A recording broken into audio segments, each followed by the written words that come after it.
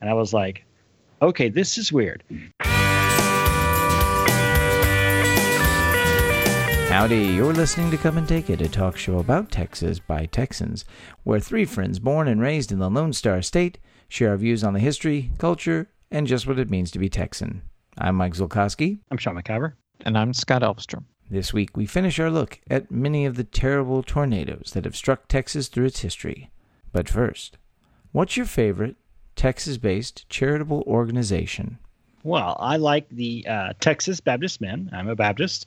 And this is an association. This is an organization associated with the Southern Baptists of Texas.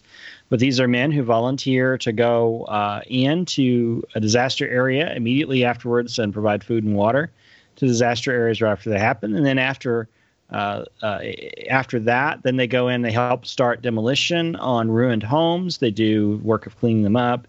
They do reframing work, and then they get everything up to putting the sheetrock on the homes, especially in the hurricane and flood areas. So it's a great organization. Men put in a lot of really hard work. They go all over the state. They immediately respond right away.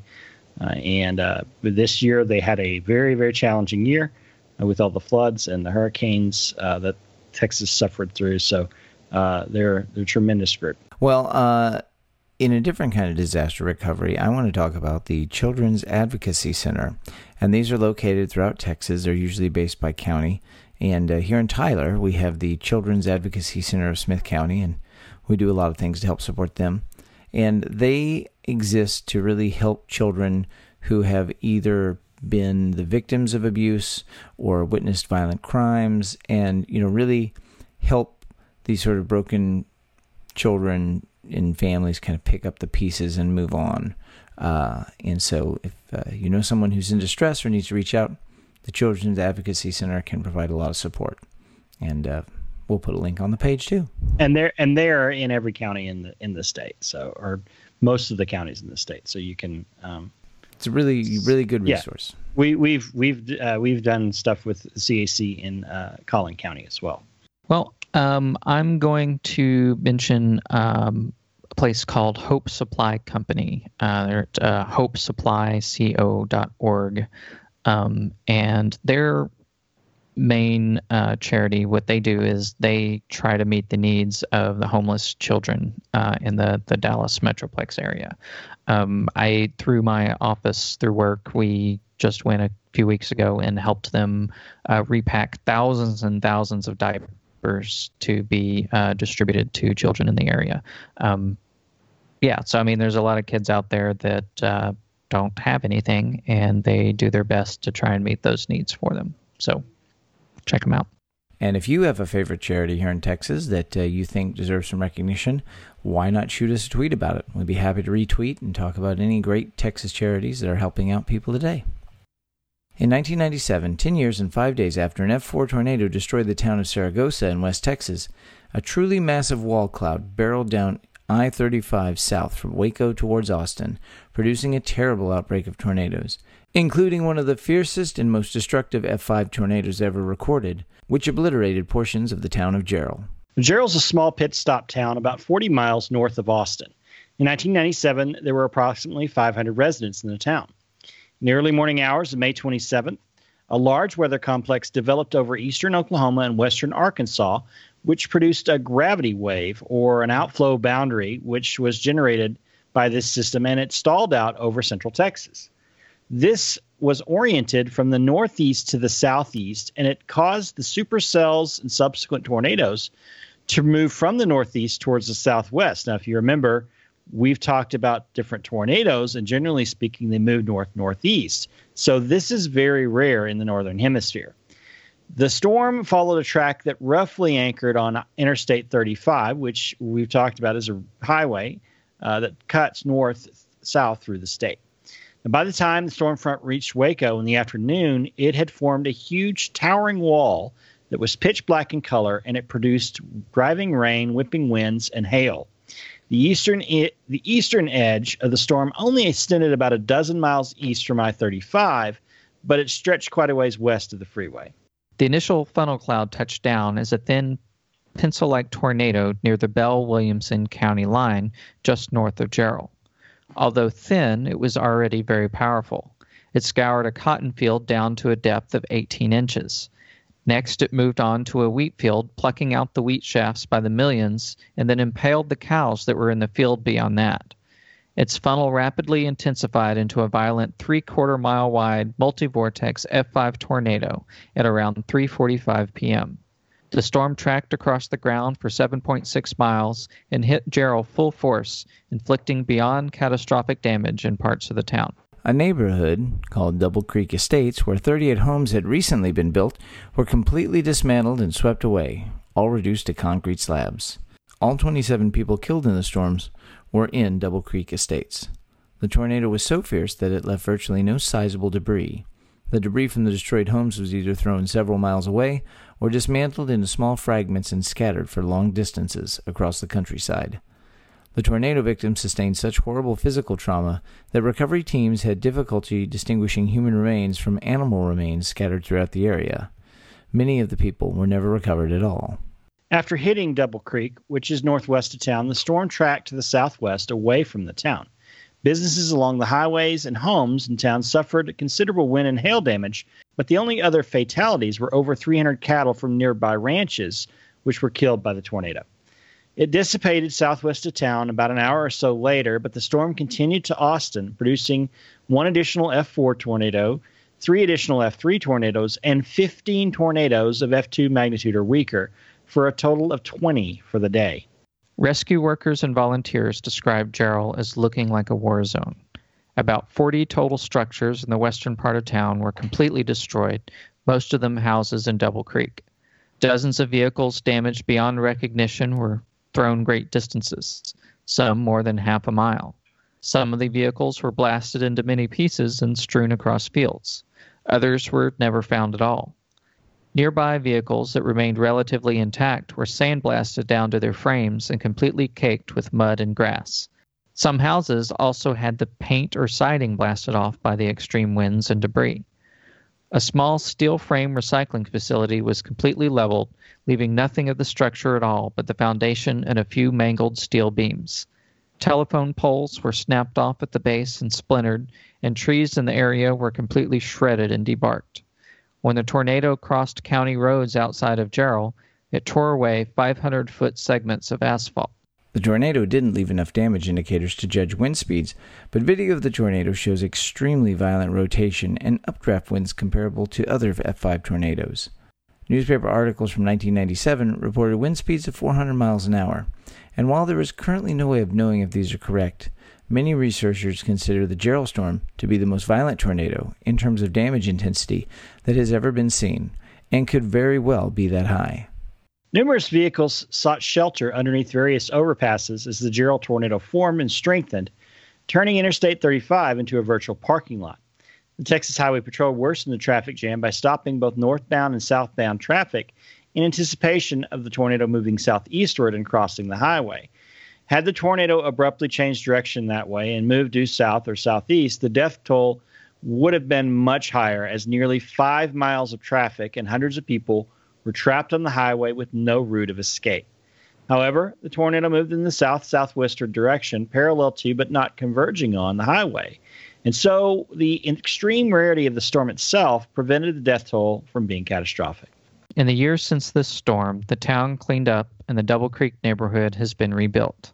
The town's even growing, with another major suburban subdivision opening up and growing the population to over 1,500 people. Today, Jarrell has built a memorial park to honor the 27 victims of that deadly day. The 2000 Fort Worth tornado. During the evening hours of March 28, 2000, a powerful F3 tornado struck downtown Fort Worth, Texas, and adjacent areas, causing significant damage to numerous buildings and skyscrapers, as well as 2 additional deaths. The tornado was part of a larger severe weather outbreak that caused widespread storms across Texas and Oklahoma, and is the first time a tornado has struck a city center in Texas since the 1970 Lubbock tornado. The thunderstorm that formed in the afternoon of March 28, 2000, wasn't expected by the Weather Service to be too much to worry about. It was going to be just a storm created by a subtropical jet extending from the south and a cold front coming in from the plains. Computer models indicated that the day's storms would feature primarily strong winds and hail with minimal risk to tornadoes, with the severe weather occurring mainly north in Oklahoma. However, conditions worsened further than expected, and the National Weather Service Weather Forecast Office intensified its verbiage in its public forecasting as the day progressed, highlighting areas around the DFW Metroplex as potential risk areas for tornado. At 4:38 p.m., a severe thunderstorm warning was issued on the quickly organizing storm for Parker County, west of Fort Worth. About an hour later, another severe thunderstorm warning was issued, this time for Tarrant County, as the storm continued to track eastward. Tarrant County, of course, is where Fort Worth is located. Radar imagery showed that the supercell was rapidly organizing, developing the signatures that hint at a strong and potentially tornadic thunderstorm. At around the same time, a wall cloud was spotted with the rotating thunderstorm, while baseball-sized hail fell ahead of the rotation in northern Fort Worth along Interstate 820. At 6:10 p.m., a tornado warning was issued for Tarrant County, and emergency sirens were activated in Fort Worth a minute later. The tornado touched down at 6:18 p.m. near Castleberry High School northwest of downtown Fort Worth. Initially, the tornado lacked a condensation funnel and could only be identified as dust swirls near the ground were rotating. The tornado maintained this appearance for 5 minutes and then developed a full condensation funnel. The first signs of damage occurred in the River Oaks area along Texas Highway 183, where metal roof panels were stripped off a vacant fast food restaurant. After crossing the highway, the tornado inflicted sporadic damage to an older residential area, breaking tree branches and causing damage to some buildings. A few chimneys were toppled off of homes. At the time, the tornado's damage path was only a few hundred feet wide. The tornado passed directly over Castleberry High School and caused significant damage to the school's field house. The tornado crossed the Trinity River and dealt greater damage to over 100 homes in the adjacent subdivision. At the intersection of West 6th Street and University Drive, the tornado abruptly turned east from its initial southeast heading and caused significant destruction to the lightly built homes in the Linwood subdivision. It then passed over Montgomery Ward Distribution Center, causing roof damage to the complex, and overturned numerous parked trucks. One person was killed while trying to reach a shelter after a truck fell on him. Another person was killed after being struck by a collapsing brick wall. Several nearby buildings were toppled before the tornado once again crossed the Trinity River, entering Fort Worth Central Business District. The tornado struck several skyscrapers as it moved across downtown Fort Worth over the course of approximately a minute between 6:25 and 6:26 p.m. The first high-rise building impacted was the 9-story Cash America building, which was nearly destroyed by the tornado. All windows on the building's northwestern and southwestern faces were blown out by the strong winds, and the stone facade framing the building's exterior crumbled.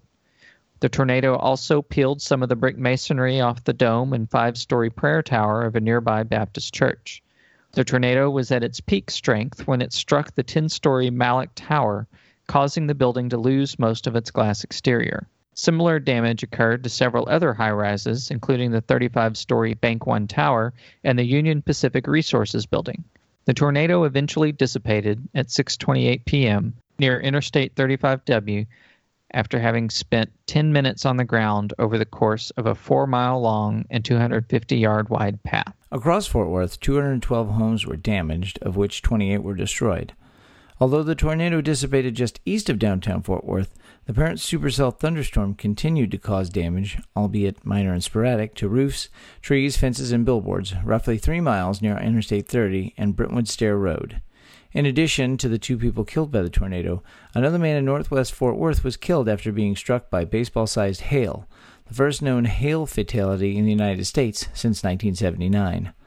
9 of the tornadoes also occurred across North Texas on March 28, although most were relatively inconsequential. Another strong F3 impacted portions of Arlington, including Arlington Municipal Airport. All told, the cost of damage was enormous despite the low loss of life, around $450 million, which today would be about $600 million. The 2015 Christmas outbreak. Our last tornado struck Texas in the unlikeliest of times. March, April, May, these are the months that most Texans expect tornadic activity. However, the day after Christmas in 2015, a massive storm complex stretching from New Mexico and Colorado all the way to New England produced a thunderstorm over the Dallas Metroplex that resulted in 12 tornadoes striking the area, with a powerful F4 wedge tornado ripping through the eastern suburbs of Garland and Rowlett. On Christmas Day 2015, a powerful ice storm struck New Mexico, Colorado, and the Texas Panhandle, locking up the roads with ice and snow and pushing a strong low-pressure front east across North Texas and Oklahoma. Several states, especially Missouri, were hit with heavy rain and snow causing severe floods. As the system moved through the Great Lakes region, heavy rain, ice pellets, and heavy snow fell in the entire region. In north-central Texas, the storm produced thunderstorms. On December 26, 2015, the storm had an outbreak of tornadoes, with 32 total confirmed. This began when 12 tornadoes impacted Texas that evening, mostly in and around the Dallas-Fort Worth Metroplex. As families were out shopping or going to the movies or eating dinner together, the driving rain and high winds appeared as if out of nowhere. At around 8:30 p.m., sirens began blaring throughout the city, advising all to seek shelter. An F3 tornado moved through multiple subdivisions in Ovilla and Glen Heights, Texas, on the south side of the Metroplex, destroying numerous homes and 2 churches. At around the same time, the most powerful storm, a large and powerful F4 wedge tornado, struck residential areas in Garland, a suburb just northeast of Dallas, before it also destroyed many homes in the neighboring suburb of Rowlett.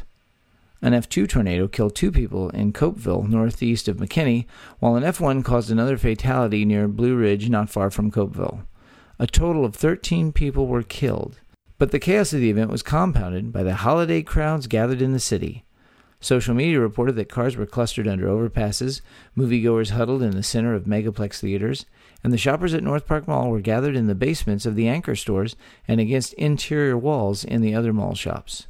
Hundreds of homes were destroyed in Garland and Rowlett, and the damage from tornadoes in Texas alone was estimated at $1.2 billion. That's crazy. Yeah. That last story is probably the most familiar I am with any tornado disaster. I think what sticks with me as being an NPR listener, they did a great series here locally on KERA where they kept in touch with a lot of the people affected by that storm, by those tornadoes, and followed up with them and followed their journey through the past few years as they've tried to rebuild. And it's some really compelling and heartbreaking and also uplifting stories of people dealing with and getting on with their lives after that tragedy. Yeah, I was telling Sean that I can remember driving through that area right after that happened a couple of times, and it's just it just takes your breath away to see that kind of damage. I mean, yeah.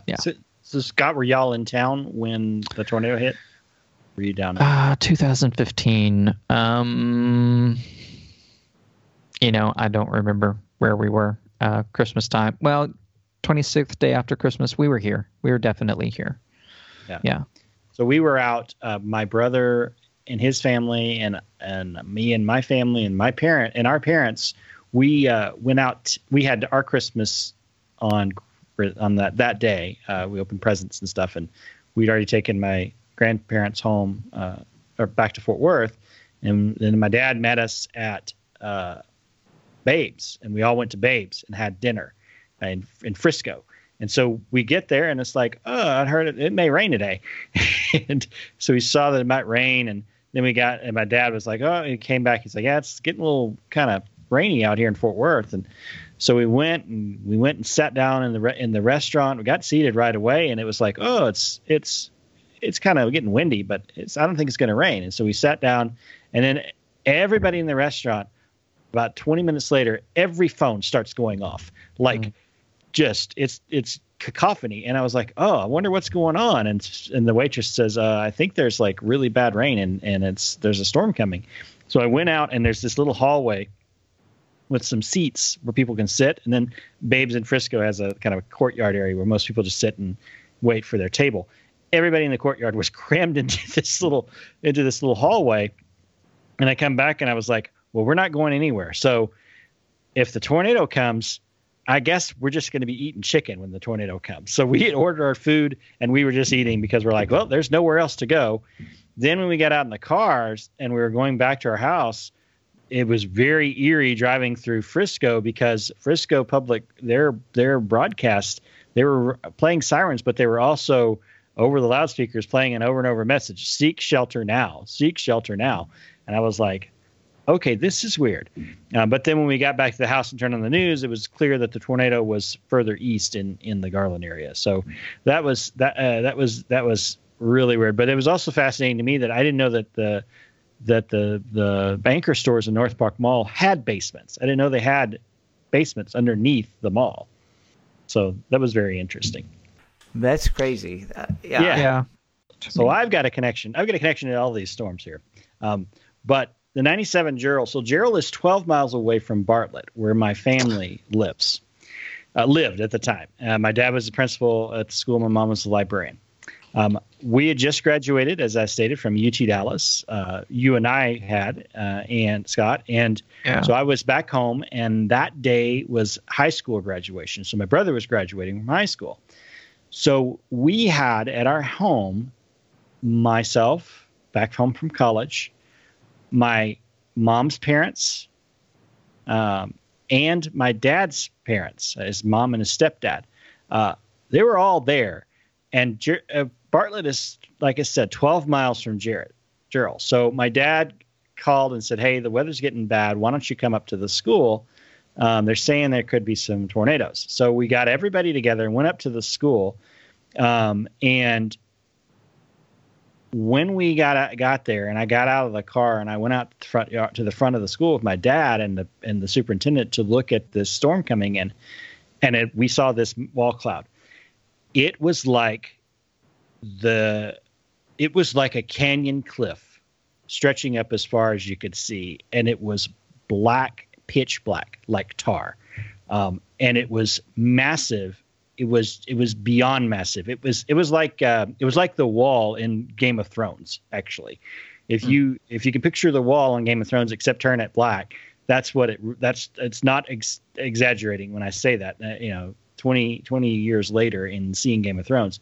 But the thing was, so we were watching it. We're like, gosh, is that going to come? Is that going to come? We had the TV on and they were showing the radar, and I could see the eastern edge of the storm. And I was like, it's moving. We could start to see, we saw as the storm went parallel to us, but it was not coming to us.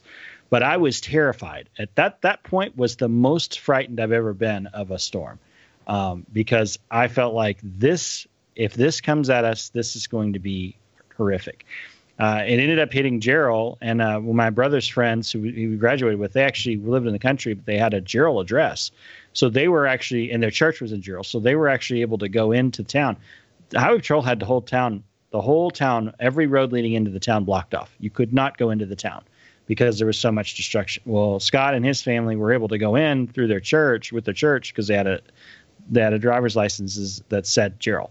And he said that it was like a war movie. There was just destruction everywhere in those neighborhoods because they were going in and trying to help look for people. It was just horrible. But the town recovered. And I think the thing about it is I didn't realize this. I thought that the whole town was destroyed, but then, buildings that I would see when we had to go down there were still there. And I, realized that it really struck the western part of town. That's where the bad damage was. So it was freaky. That was really scary. And then my connection to the Fort Worth storm. So we were all in Dallas in 2000. So if you guys remember, my roommate Joe had won a trip to Las Vegas, and it was that week before that, a couple of days before that. So we were supposed to fly home on the 28th, and we sat on the tarmac in Las Vegas airport for about 3 hours because they said, "Oh, there's a bad storm, but we're going to get in the air as soon as we can." So we sat out there for 3 hours, and then we flew around West Texas for another hour to hour and a half. And they were like, "Okay, so there's a tornado that's hitting downtown Fort Worth, so we can't get to the airport. We may have to land in Midland." So, or Lubbock, or whichever one, wherever, if we run out of fuel, we're going to have to either go to Midland or Lubbock. But you could see that storm front, and you could see, we were flying high enough, you could see lightning dancing across the tops of the cloud peaks. And so that was very, very crazy. And so then we land and we find out, oh, there's terrible tornadoes in Fort Worth. So those are my connections to these stories. But the Gerald one is the one that sticks out to me the most because that was a scary, scary thing. I mean, that was the most terrifying looking storm, and it was the middle of the afternoon. You could see it from miles away, and it looked like it was bearing down. Yeah. Whew. Crazy. Texas weather, folks. That's crazy, man. Yeah. I think that's crazy, man. Yeah, we had both sets of grandparents, my brother, my mom, myself, our dog. We were all inside the school, along with a whole bunch of other teachers and maintenance staff and stuff, and coaches and their families. So there's a whole bunch of people gathered in the school because they did have an anchored the elementary building. I think the administration building for the elementary was anchored, and it was a big concrete slab building. So that was like, if you're going to be anywhere, this is where you need to be. Well, the two things, just to throw in just a short thing here, is I just remember watching when the big Gerald thing happened, just because it was such the high fatalities and everything happened, and you were close to it. I just remember that it was one of those things that was super picked up on by the news. And there was all those stories were so heartbreaking, and it was one of those things that you watch and you're just like, wow, this is just an incredible thing to witness. It's one of those historic moments you watch and witness, and you just can't really comprehend until it's sort of done. Yeah, if you read anything from really tornado experts, they're baffled by that storm. That it's mind blowing just how damaging that storm was. And it's amazing that it is amazing that it didn't destroy more of the town. It's amazing that it didn't, go tear up an entire section of I-35. There's a ton of little towns all around there that it could have hit. It could have hit Salado, could have hit Bartlett. It could have hit any of those little towns out there. So, or could have hit Temple. That's the thing is that Temple's only 30 miles away. So Right. But the point I was going to get to with the two is the fact that it captured the imagination. And then the same thing with the 2015 tornado. Yeah. Just as we recently have watched all the drama with the Texas hurricanes. When that tornado hit, there were so many personal stories. And maybe it's just that we live in an age of cell phones and an age of connectivity, but there were so many amazing and heartbreaking stories that just came out of that to witness and watch. And I can remember just driving through that area and it looked like a bomb went off, and then there was a massive cleanup, and then there were just sort of these giant piles of rubble and lots of houses with tarps on the roof. And you just sort of watched over the months and years as eventually the tarps sort of rolled up and the buildings were either knocked down or repaired. Yeah. And you just wouldn't know that something had happened just a few short years later. You wouldn't know if you hadn't been there and watched it. And that's kind of the amazing thing about these disasters, these storms, because we've covered so many different disasters and storms throughout the history of Texas. And it seems like just a thing of it's massively awful. It leaves a scar, and then eventually it heals. And it affects people, but not directly. And as the years roll by. So it's kind of an interesting thing it's just one of those pieces of living in Texas, and certainly in central and especially North Texas, you got to deal with tornadoes. And it's something that's in the back of your mind. Yeah, this one, the 2015 one was so weird because it was December. You just don't associate a tornado with the day after Christmas. Yeah. That was what was. Absolutely. I mean, the day before, there's this big ice storm in West Texas in the Panhandle, and I remember seeing reports as like, do not travel. Basically, if you're going to Amarillo, don't get on the road. You won't get there. And so that was to be expected. You can expect a blizzard to come through in December. You don't expect it to be. It was 80 degrees that afternoon.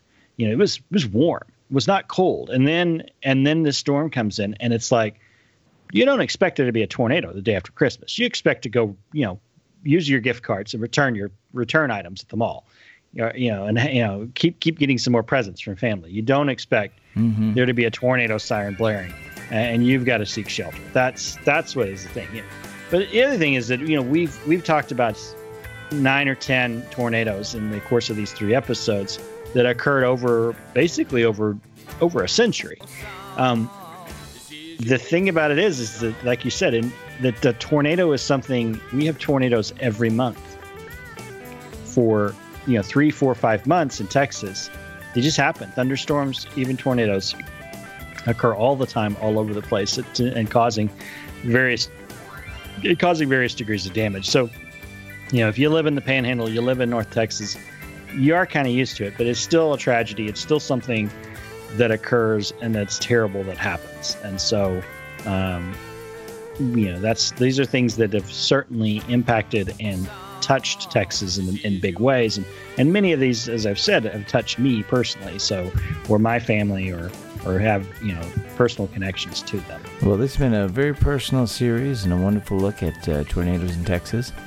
And I would encourage any of you that have your own personal stories or things to share, particularly about some of these more modern tornadoes or historical ones, or if there's one that we didn't talk about that you think we should, well, just jump on the old Twitter and shoot us a note. Contact us. So we'd love to hear from you and hear your stories. That wraps things up for today. You can find notes and links from today's show at brainstable.com. We'd love to hear from you, so like and share us on Facebook, follow our show on Twitter at Texas Podcast, or go to brainstable.com and leave some feedback. You can find our show and many other great history podcasts at historypodcasters.com. And why not follow us individually too? I'm on Twitter at Mr. Java. I'm Max Shaw with 2 N's. And I'm Scotticus. If you like the show, tell your friends what we're doing and leave a review on iTunes, because that helps to find listeners just like you. If you'd like to support the show financially, please visit patreon.com/TexasPodcast. We hope you'll join us next time, and remember that even if you aren't from Texas, Texas wants you anyway.